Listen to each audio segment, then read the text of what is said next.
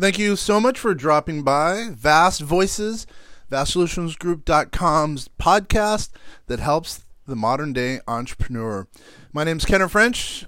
Let's get right to it. Were you smart and elected an S Corp status for your entity and it saved you money? If so, a lot of questions revolve around the salary. Is yours non-existent? Is it too low? Is it too high? Is it just right? Getting the S Corp salary just right is truly important. First, if it's too low and you get caught by the IRS, you will truly have to pay not only the income tax on it, but also the self-employment tax on the too low amount, but also, and this is the real kicker, both payroll and income tax penalties can also cost quite a bit of money. Second, also, in most cases, the IRS is going to expand the audit to cover 3 years and then the income and penalties for those 3 years. Third, after being found out, you likely are now stuck with this higher salary, sometimes truly bloated, defeating your original purpose of saving on self-employment tax. Getting to the number, the IRS did entrepreneurs a huge favor when it released the reasonable compensation job aid for IRS valuation professionals. That's a mouthful, isn't it? The IRS states that the job aid is not an official IRS position and that it does not represent official authority in any way. That said, the document is a huge help because it gives at least some definition or defining rules of the road to follow, and it also takes away kind of some of the gray area, at least to a certain extent.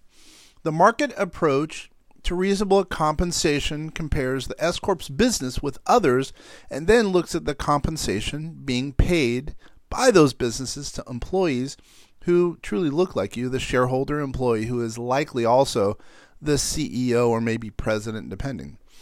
The question to be answered is, well, how much compensation would be paid for this same position held by a non-owner in an arm's length transaction employment relationship, let's say at a similar company? In the job aid, the IRS states that the courts favor the market approach typically, but because of challenges in matching employees at comparable companies, the IRS has developed other approaches, and one is called the cost approach. The cost approach breaks your employee activities into their components, such as management, accounting, finance, marketing, advertising, purchasing, etc. That's one way. Also, now, health insurance, the S Corp's payment or reimbursement of health insurance for the shareholder or employee and his or her family goes on the shareholder employee's W-2 and counts as compensation, but it's not subject to payroll taxes. So it fits nicely into the payroll tax saving strategy for an S Corp owner. What about pensions? This is a big one.